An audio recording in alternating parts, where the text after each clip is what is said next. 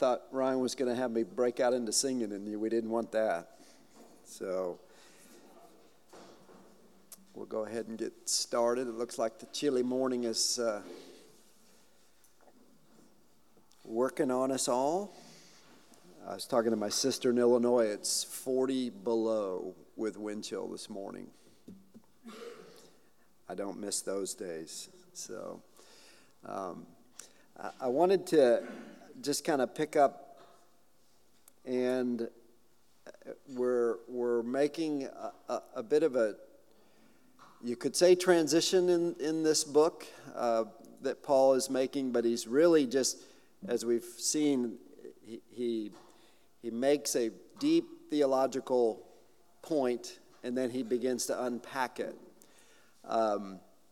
And he's going to unpack for us really the comment that he makes in the opening of this passage about the law and the prophets bear witness to it. He's going to go right to that for the next couple of chapters.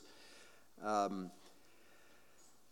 we ended last week in Ephesians, particularly in Ephesians 2:10, where we find at the heel of this beautiful passage that we read from Ephesians 2:1 through 10, that we are his workmanship, created in Christ Jesus for good works, which they have prepared beforehand so that we would walk right into them with our life.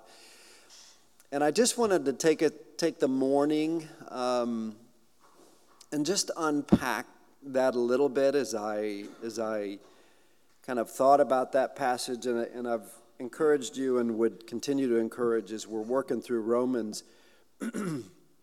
Ephesians is just a wonderful companion of Romans. It really is. And we're going to see that a little bit this morning. But I wanted us to think a little bit this morning about, having worked our way through this beautiful set of passages of Scripture from Romans 3:21 through 26, whereas we've seen Paul just concentrates just the deepest truths we could ever know about what the triune God has done to redeem us, totally apart from us. It's what they have done. But I wanted to stir up in our hearts this morning, and my note was, what are we to do with this wondrous section of Scripture? To ponder what God has done. It really should provoke us to wonder, why have they done it?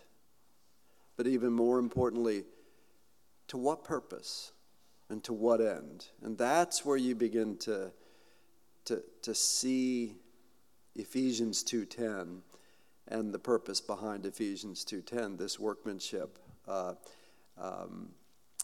that we have become. And then, those of you who have not enjoyed the wondrous work of Charles Haddon Spurgeon, or you haven't read of his life, or you haven't considered how the Lord saved him, the suffering of his life, but the wondrous impact that man had in the lives of orphans alone, in a time when life was absolutely horrendous, particularly for children who were orphaned by the plague. I've read that his orphans cared for 7,000 to 8,000 children. And it's just wondrous to think of how that man was used in so many ways. But as I was meditating all this, I came to this morning devotional of Spurgeon, morning and evening. If you don't have it, you really should have it. He says this to open us up. His title was, I Have Prayed for Thee. How encouraging is the thought of the Redeemer's never ceasing intercession intercession for us. When we pray, he pleads for us. And when we are not praying, he is advocating our cause. And by his supplications, shielding us from unseen dangers. Notice the word of comfort addressed to Peter. Simon, Simon, Satan hath desired to have you, that he may sift you as wheat. But, Spurgeon says, but what? But go and pray for yourself? That would be good advice, but it is not so written. Neither does he say, but I will keep you watchful, and so you shall be preserved. That too would be a great blessing. No, it is, but I, says the Lord, have prayed for thee, that thy faith will not fail. He goes on to say, we little know what we owe to our Savior's prayers. When we reach the hilltops of heaven and look back upon all the way whereby the Lord our God hath led us, oh, how shall we praise him? Before the eternal throne, undid the mischief which Satan was doing upon earth. How shall we thank him? Because he never held his peace, but day and night pointed to the wounds upon his hands and carried our names upon his breastplate. Even before Satan had begun to tempt, Jesus had forestalled him and entered a plea in heaven. Mercy outruns malice. Mark, he does not say, Satan hath desired to have you. He checks Satan even in his very desire and nips it in the bud. He does not say, but I have desired to pray for you. No, but I have prayed for you. I have already done it, Peter. I have gone to the court and entered a counter plea even before the accusation was made.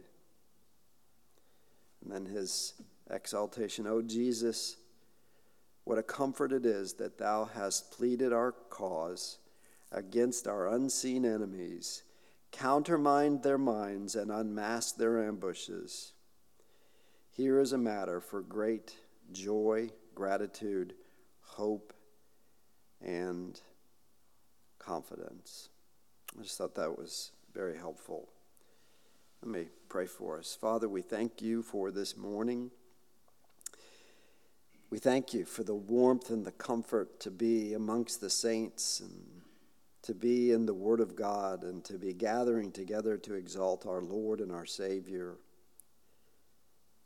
And I pray with one heart and with one mind and with one great desire, and that is to exalt you and you alone for all that you have done on our behalf, and to the so much more that Paul so wonderfully teaches, this life that we now live.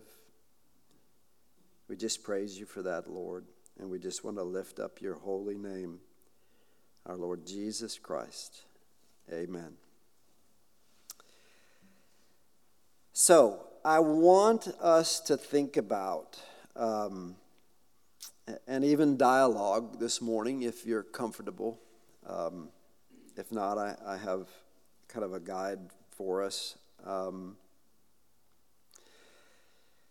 Again, unto what purpose has our triune God provided this righteousness of God, this justification of God, this grace in which we stand, this faith that has been given to us, this atonement through the imputation that we read about in this passage, producing this new creation that Mark talked about last week, where the old man is dead, as we read on in Romans 7. And I wanted to start by stirring us up from the Lord about unto what we have been saved and how we can see the markers of that work of God and the Spirit of God in us. In John 8:31 and 8:32, a very familiar passage, Jesus said to the Jews who had believed him, and as we've talked so many times, that is a belief that is not unto salvation. Or said a kind of a paradoxical way in our common way of thinking, that is an unregenerate believer right there. They believe something, but it is not a saving something. And therefore it is not Jesus Christ. It is something else that may have Jesus or their thinking of Jesus added to it, but it is not Jesus. He is not the sole object of their salvation. Jesus says, if you abide in my word, you are truly my disciples. So you see the provision, the word of God, and then you see the fruit of the triune God, which is truly my disciples. And you will know the truth, and the truth will set you free.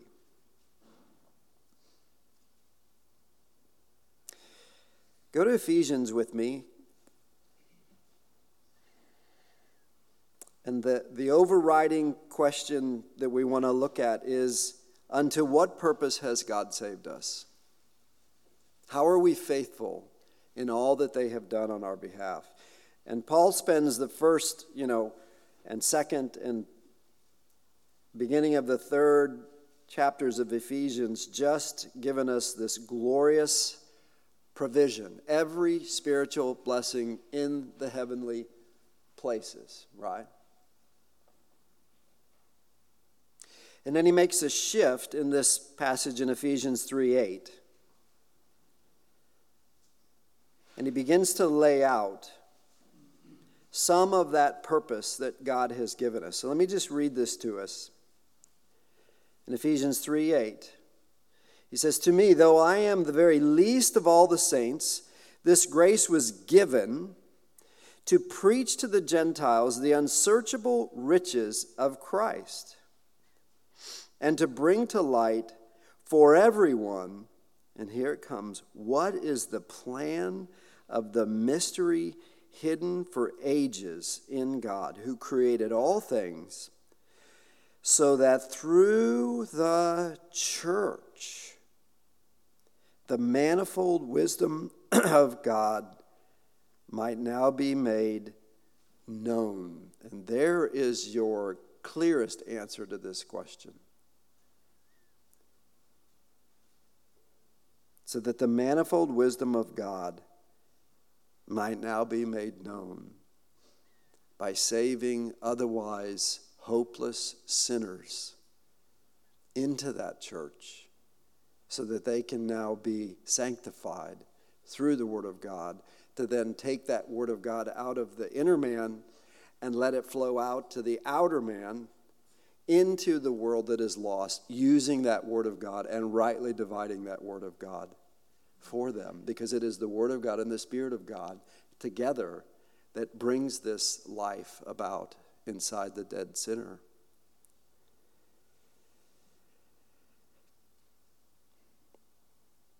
To make it known to the rulers and to the authorities in the heavenly places, everywhere. The angelic realm, the earthly realm, all the heavens, right? This was according to the eternal purpose that he has realized in Christ Jesus our Lord. Now here's what I want you to zero in on as I studied this and listened to a couple of wonderful sermons, and in whom we have boldness and access with confidence through our faith in him. And I would ask, just to open up, we have boldness and access with confidence through faith in him. What does that mean? Just what does that mean? What are the things that come to mind?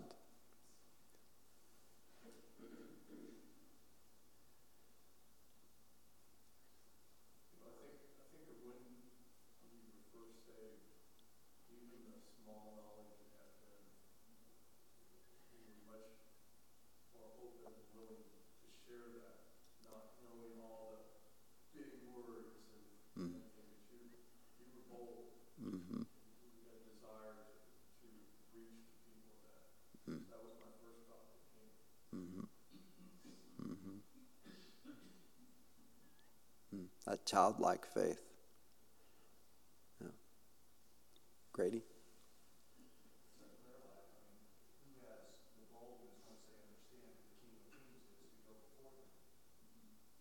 Yeah, so that's the other side, is Mark's talking about how wonderfully the Spirit of the Lord and this wondrous work that they do in us, just, it's the living water of John 7:37 and 8, right? You just want to pour it out. We got to do that in the prison together, right, where they couldn't run, right? Grady's talking about the other side of that, which is we get to go right into, according to the writer of Hebrews, the throne room of God. Without shame, without reservation, with reverence. Because again, we are covered by the blood of Christ, by the work of Christ. The Father has accepted that sacrifice on our behalf and therefore accepts us right into that throne room of God, right? Do you find yourself in that kind of prayer? We should. I was this morning. There were some dear friends that you have to go right to the throne room and leave them there with him, right? Yeah. I understood it like as an earthly father, like when Trevor was really young, and I'd be sitting on the couch reading or something. He would just come right into the room and just jump in my lap. And his arms around me. And he had access. And he was confident that I would receive him. It's a great picture. Vision of it, but that's how I see my Heavenly Father. Right. That the cross made that possible for me. Yeah. And I can go to him with my hurts, with my joys, knowing I am received because of what Christ did on my behalf. Yeah. And I find that is a beautiful picture of a welcoming father. And Trev, I would do that, this afternoon to surprise him with a big old jump in the lap. That'd be kind of fun. But there are also some of us who grew up not with a father, earthly father like that. And I have found such wondrous joy in the fact that I have a heavenly Father who is every bit of that and so much more, right? In both those situations, it's a beautiful, beautiful image, right? Anything else?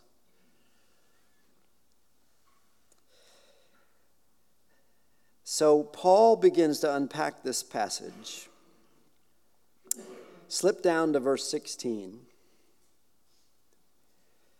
And you'll see why this is such a wonderful companion of the book of Romans, this Ephesians 3:16. It says that according to the riches of his glory, he may grant you to be strengthened with power. And you can go right back to the way he opened the letter. Every spiritual blessing in the heavenly places is what he's talking about. How much more powerful can it get than to know that you have every spiritual blessing in the heavenly places? It's hard to fathom, isn't it? And the reason is that for a variety of different reasons, we don't appropriate what we already have been given. And that ought to be the tension of every one of us as believers, is to know, to say it in a rather simple way, we are leaving so much on the table that our Lord has appropriated for us in this life, right? Power through his Spirit. I want us to pay attention to this, right? In your inner being. Now, this is very material to the book of Romans, because Paul's going to take us through the inner man, the outer man, the old man, the new man, and this Romans 7:14 that just sounds like a bipolar struggle that Paul's having, right? It's the struggle between the inner man and the outer man that is going to mark our lives till the day we die. And if we don't understand that biblically, we are not going to have this boldness. We're going to cower. In some cases, in unbelief that I'm even a believer, because I can't seem to get rid of this sin in my life. I get rid of one and here comes another, right?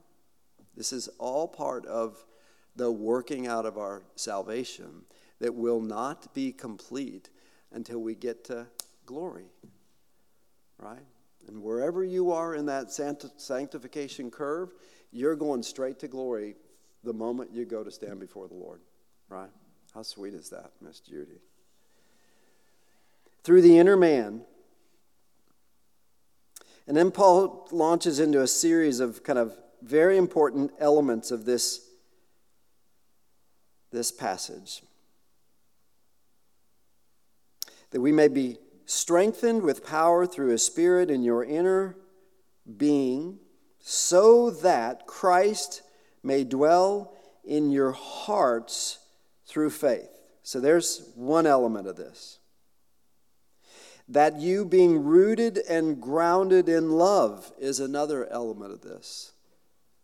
Rooted and grounded in love. Does that set of words make you think about another passage? Makes me think about the parable of the souls. They had no what? Root. They had all the outward manifestations of religion, but they had no root. What is that root? It is the love for Christ that God puts in us. In all of our struggles through this sanctification, that's the bellwether. Do you love me, Peter? What Grady's been teaching us about. The centrality of the divine work is an unnatural love for Christ and a desire to know Him as completely as we possibly can through the means by which they've given us and preserved and protected. Rooted and grounded in love, that we may have strength to comprehend with all the saints what is the breadth and length and height and depth. So there's everything there is to know, and we should have an insatiable desire for that. And to know the love of Christ that surpasses knowledge. Mark, there's that childlike faith. To know the love of Christ that surpasses knowledge. And as we get older, that knowledge we've acquired begins to diminish, doesn't it?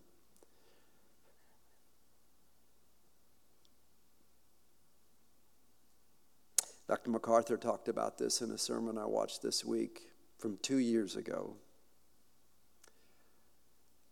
And he reflected on how, when he was young, it was so hard to rationalize this passage because he had such struggle with the inner man. But physically he was strong and he was mentally healthy. as he's found the older he gets and the weaker his body gets. And if you look at him 2 years ago to today, you see a dramatic shift in his outer man. He says, the more weak, the more feeble this body becomes, the more anchored in the love of Christ I am. Because that flesh is being put to death until it dies, right? And that's much of what Paul will unpack in this. That you may be filled with all the fullness of God. That was Paul's supreme desire for the church and should be ours, right? So this is to unto what have they done all these things for us? And Paul just adds, Ephesians 3:20 through 21. Now to him who is able to do far more abundantly than all that we ask or think, according to the power at work within us, to him be glory in the church and in Christ Jesus throughout all generations, forever and ever. Amen. And you have to ask right there, how's the church doing? If it is to him be the glory. Right? Thankfully, when you look at the next set of passages that came to my heart on that question, you realize that this is very much part of the not yet, but will be. Because when you get to Revelation 4 and 5 and you get to that throne room and you see the worship that's going on, you realize that the worship that we are called to here will finally be realized when we get there. And all this outer mess is finally gone, right? And this is this upward call that we're constantly called towards in the struggle and the battle against sin. Anybody have any thoughts they want to share on that? Anything come to mind?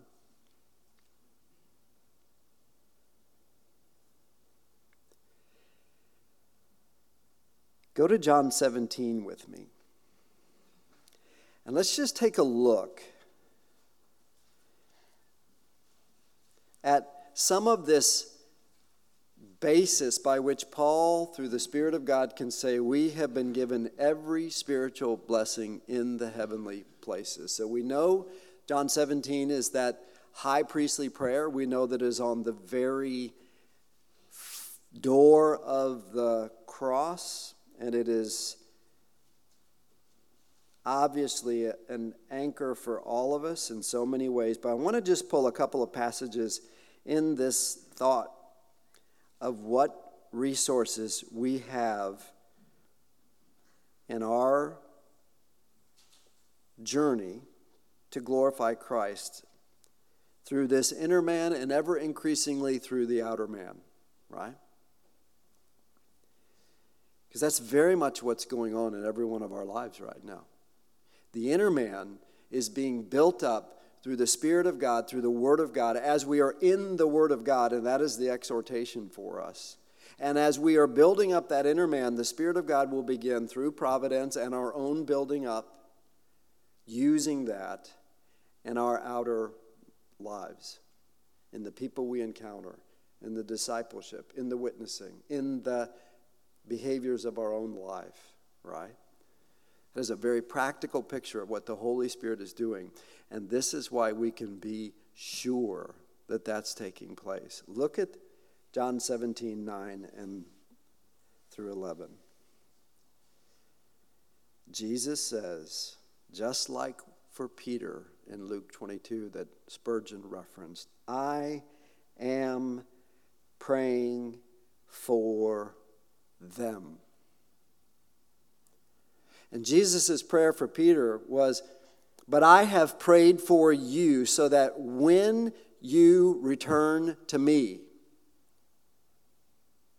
you will go, right?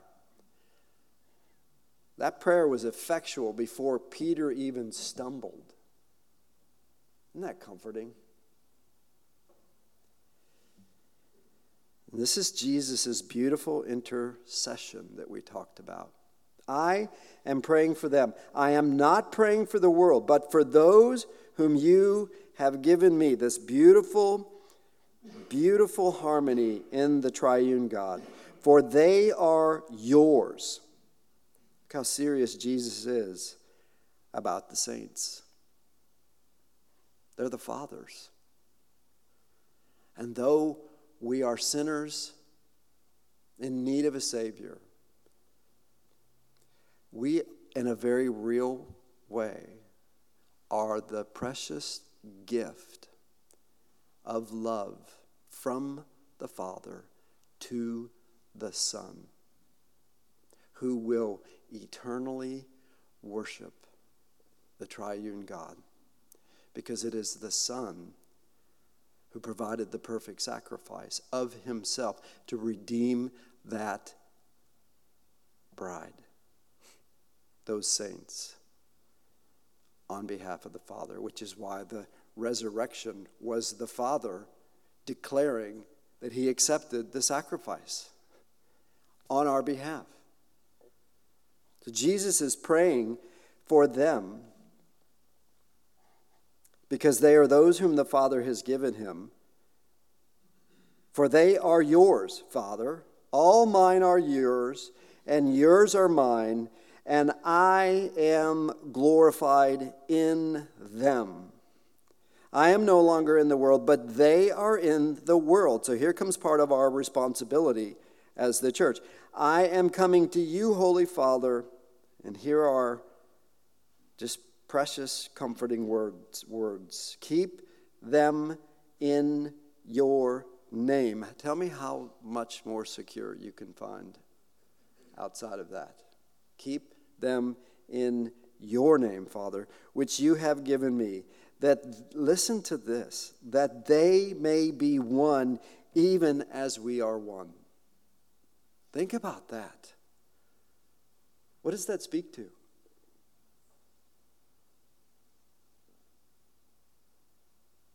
What are they ultimately going to accomplish with the redeemed? Perfect unity. Now think about that as we consider our church life and church experiences and the struggles with the outer man's times 10,000 sinners saved by the grace of God, and how much disunity exists today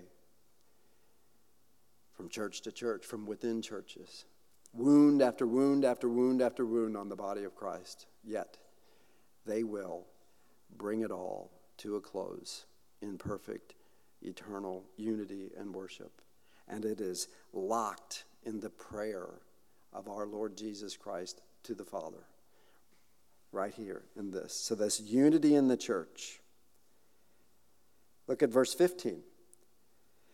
I do not ask that you take them out of the world, but that you keep them from the evil one. And there was Spurgeon's devotional. John 17:17. Sanctify them, set them apart in the truth, for the word is the truth. This is the means by which the Spirit of God sanctifies us. It is pouring the word of God, rightly understood, into the inner man so the Holy Spirit, through providence, can pull it right back out or push it out, right? And then look at verse 22 in this passage.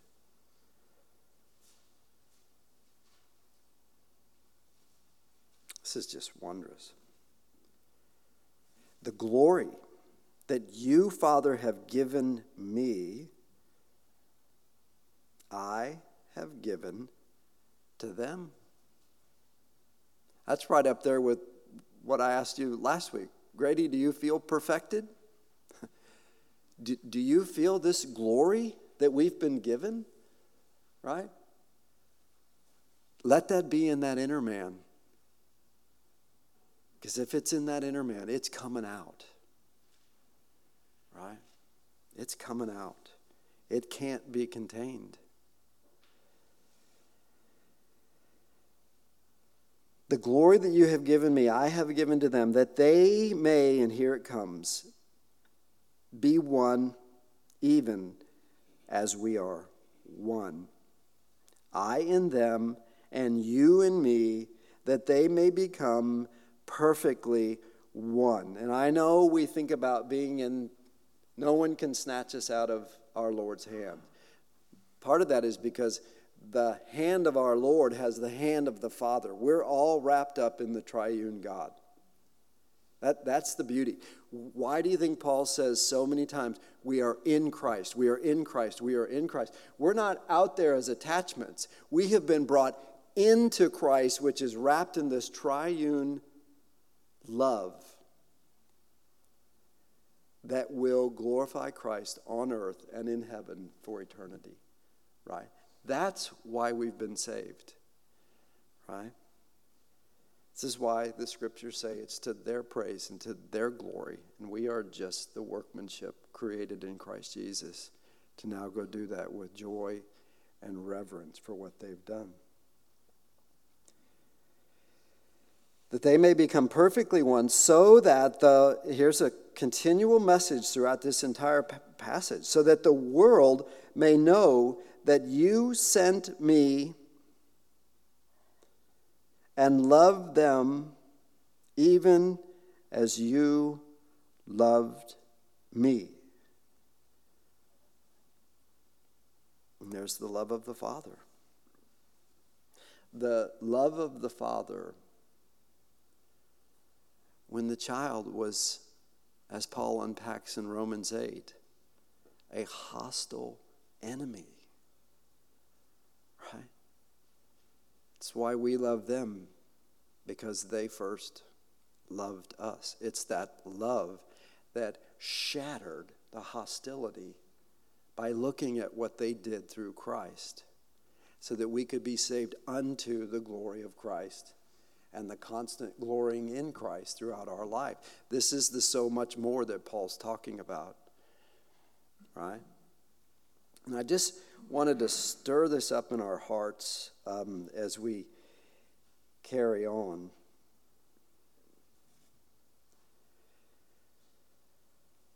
So I mentioned the passage from Hebrews last week. Look at Hebrews 10:14 again. And again, what have they saved us unto is the theme all throughout this morning. Hebrews 10:14 really states this both positional and ongoing work of the triune God. For by a single offering he has perfected for all time those who are being sanctified. This is the already but not yet, right? This is the other piece when we're battling against that body of death, that body of sin, those impulses, those temptations, those giving overs and giving ins, right? Scripture and the Spirit of God wants us to say, as Lloyd Jones says, but I have already been perfected in heaven. You can't defeat me. And it allows us to go after those sins, one after another, right? They continue to float around in our life, right? And that's really just what the writer of Hebrews is telling us. And here, I think, is one of the most helpful passages to capture this tension. Look at 2 Corinthians 4:16. And I know, boy, there are days where this is just like very real.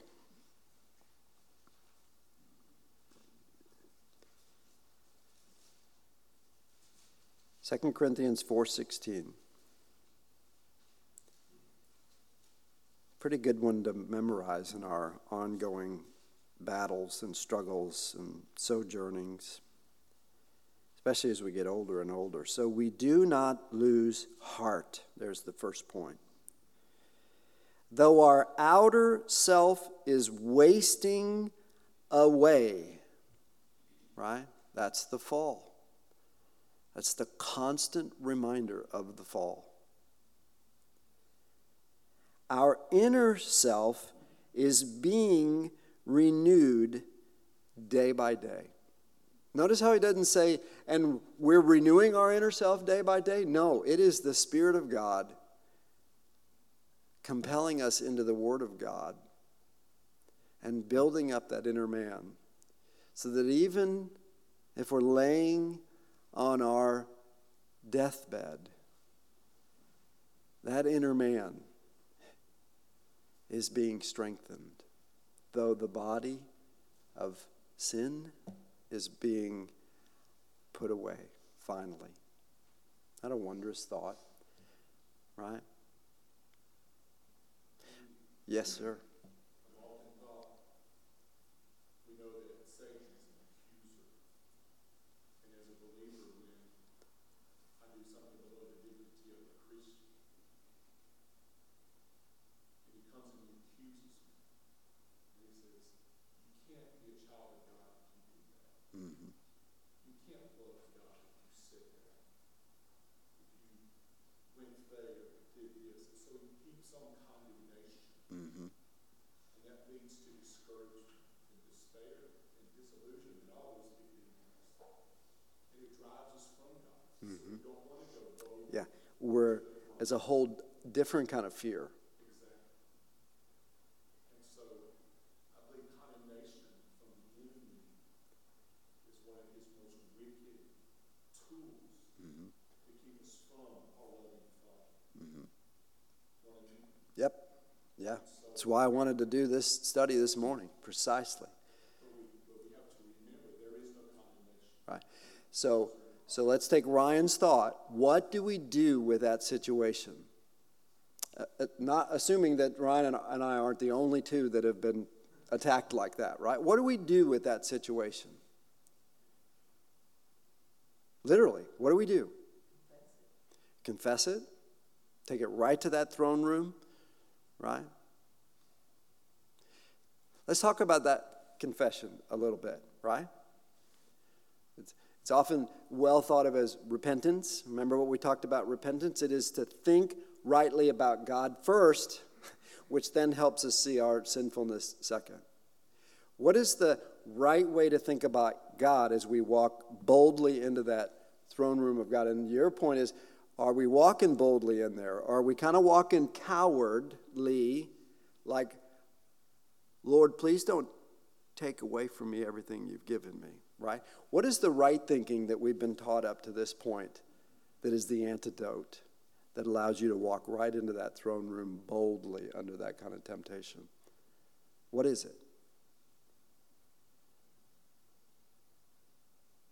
We have to have this, or we're going to be on the mat all the time. We're going to be down on the mat all the time if we don't have it. What is it? It's not a trick question. Sorry? Yeah, he's interceding already before that temptation even came. Peter, Luke 22, exactly. What else? Yes. Right. So talk about that a little more.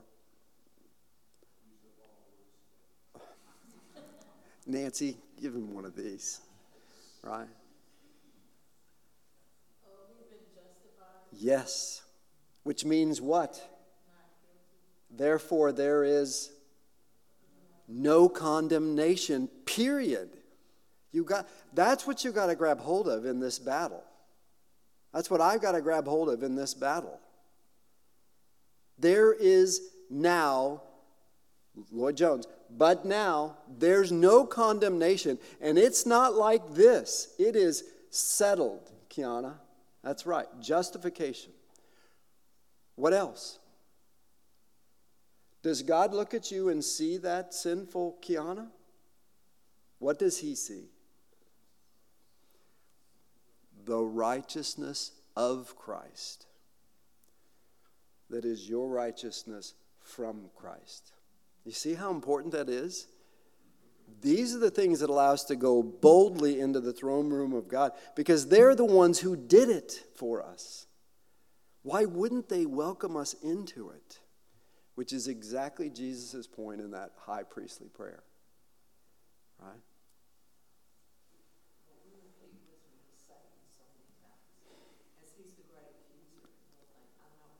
Right. Yep. And the best answer to I'm not worthy is amen.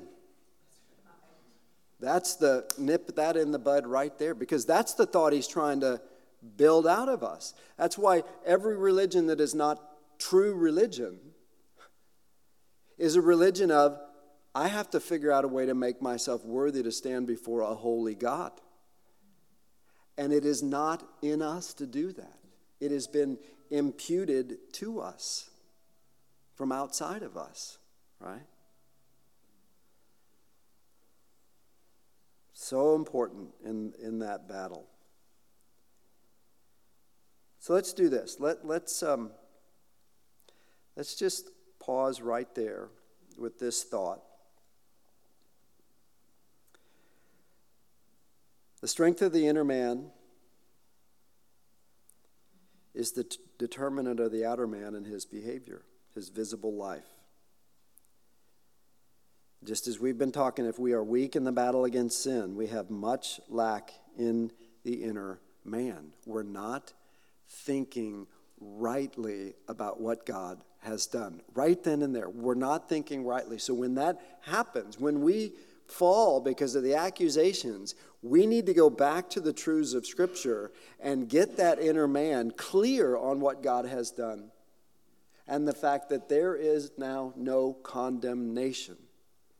And we are headed for glory.